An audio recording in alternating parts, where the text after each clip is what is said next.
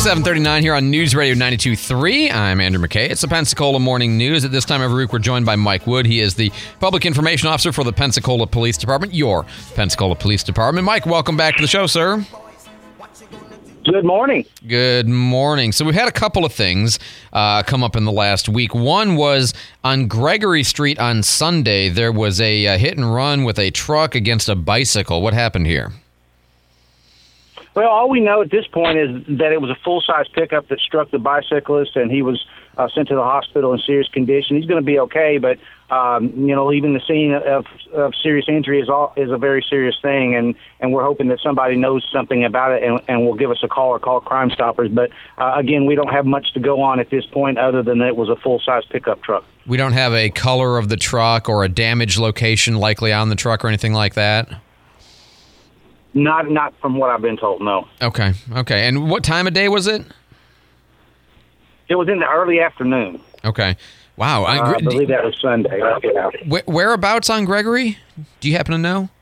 Gregory near, I believe it's A. I thought there was Garden Street near A Street.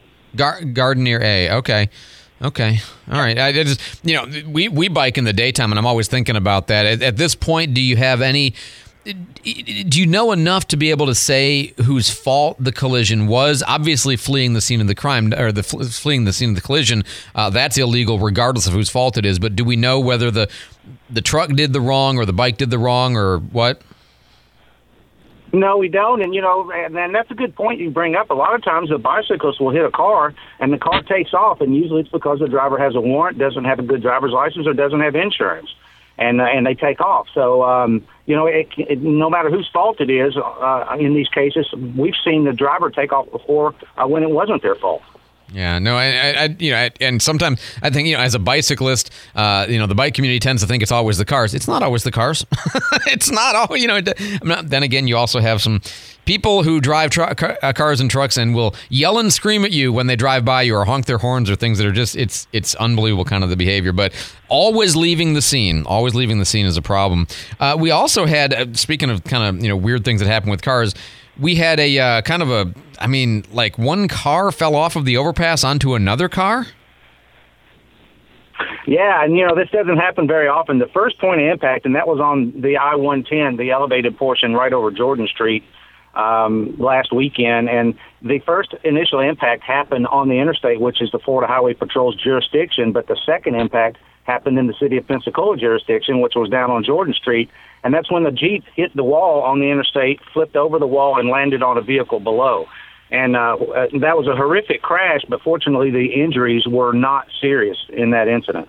I'm amazed that you get a two-vehicle sandwich out of this from 30 feet up, and barely, people are barely injured. That's amazing to me. Yeah, it's kind of the first time that I know of in that area. Now, going the opposite direction, southbound, we've had motorcycles go off the interstate and land in the parking lot of the Bay Center before. That hasn't happened in a long time now that I think about it. But from where this one happened, I don't believe we've ever had one there before. Yeah, it's kind of an unusual location because it's not bending. It's just going. You're just going straight. There's nothing weird happening in the road at that particular point. You guys are getting anything else we don't already know about in terms of crimes or incidents? No, sir. Hey, I'll take that. You guys put out a press release the other day that you are getting ready to do your annual Christmas enhanced DUI enforcement, right? Yeah, it's something that we try to do every year. Unfortunately, this time of year, we have a lot of people that decide to drink and drive because of various holiday parties and things like that. So the funds allow us to have more officers on the street looking for impaired drivers. And, that's what they're going to do. There's going to be a zero tolerance there. It's a very selfish thing to do. And there's so many other ways to get around that. It's 100% preventable, those injuries and that arrest. But there's so many ways to get around it with a good plan, or even if you don't have a plan, when it's time to go home, you shouldn't be driving. There's ride sharing, there's cabs, there's friends, there's all kinds of ways to do that and not take the chance, because I can't tell you how many times when I was working patrol that I had people in the backseat of my car arrested for DUI where they just wish they'd have done something different, and they ask, can I call a cab now and things like that. And at that point, it's too late. So just do the right thing the first time around, and you're going to get home instead of going to jail. This is, you correct me if I'm wrong, this is paying extra time to PPD officers to work specifically on this task. Is that what this is? Yes, looking for impaired drivers, but, seatbelts, speeding, texting and driving, those things also will be looked for as well. And the only reason I ask is because I'm thinking about, you and I have talked in the past, especially when PPD was a little bit lower on staffing, that outside agencies, banks and Walmart, they offer duty, for you guys to work when you're not working your regular jobs, and they pay pretty well, and a lot of officers will take those gigs. There was a time, I think almost all of them do, but there was a time when you guys were talking about how you wouldn't be able to provide officers for those because there weren't enough officers. Where are we at with that right now? Because if PPD is now having more officers, working on the DUI enforcement, does that affect your ability to satisfy the requests for off-duty work like we're talking about at banks and Walmarts and stuff like that? No, those are two different things. When the officers are getting paid for the DUI enforcement, then that's what they're on the clock doing, as opposed to working for a private business in an off-duty capacity. Well, I just figured just because there's only so many hours available if they want to work is what I'm thinking. And if we're putting more of those hours into the DUI enforcement, I just didn't know if we were in that sort of scarce availability of police officers situation at all right now. It's kind of what I was thinking, if that makes sense.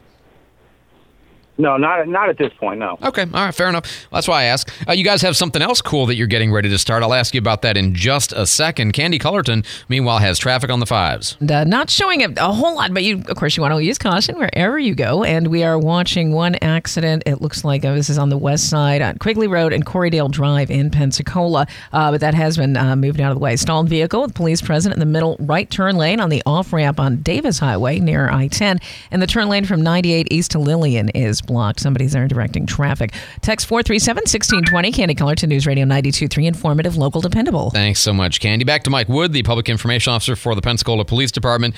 In addition to the DUI enforcement coming, you guys are getting ready to launch another thing that you do every year around this time. Tell us all about it. Yeah, it's called Police Navidad. It's where, thanks to Pensacola or Pinner Credit Union and the Police Foundation, we are able to hand out gift cards that are worth $50 a piece to citizens that we see that do something good for someone else, or just do something good like putting up a shopping cart or letting somebody cross the street when they're supposed to do that anyway. But, if we see a good deed, then the officer can stop that individual and issue one of those cards to them. And like I said, it's good for $50, and we'll be doing that through Christmas. So where do we need to go to get your attention? Right, where's the staging? At what intersection do I need to be nice to the grandma? That virtue signaling NASA shirt-wearing girl. I'm putting away a cart. Yeah. So using that signal, if you're a truck driver and you turn around before you hit the 17th Avenue trestle, you deserve $50. I see Mike Wood in his truck camping out right at the roundabout with the binoculars. I see you, smart truck. Here's your $50. That's awesome. Oh man! Every time we have you on, we like to end with some kind of a cop myth. Do you have one for this week? Well, this is not necessarily a myth. It was a question I was asked by a convenience store clerk yesterday. She had called the police, and it was PPD, about a noise disturbance outside her home, and she said the officer never came. And when I asked, did you ask for contact with the officer? And she said no. So the officer's not going to go up to the door and knock on her door because she did not want contact. But I can tell you it is our policy, and it always has been, that no matter how minor the call is, a Pensacola police officer will show up to that residence. Now, there are exceptions, and that's if you go on our website and you want to have a report done over on a website, then obviously an officer's not going to show up. But if you call the police, and it may be a low-priority call, it may be a little while, but the officer will eventually come to that call and investigate that call. And if you do want to see an officer, you will see an officer. If you tell the dispatcher that you do not want contact, you won't be contacted, but the officer still will respond to your call. I promise you. Very good to know. Mike Wood, he is the Public Information Officer for the Pensacola Police Department. And if you want to take your best opportunity to get a $50 gift card, take a box truck toward Graffiti Bridge, but don't go under Graffiti Bridge. And, maybe you get something good out of it. Mike, as always, thanks for the time, sir. I appreciate you. We'll talk to you next week. Thank you.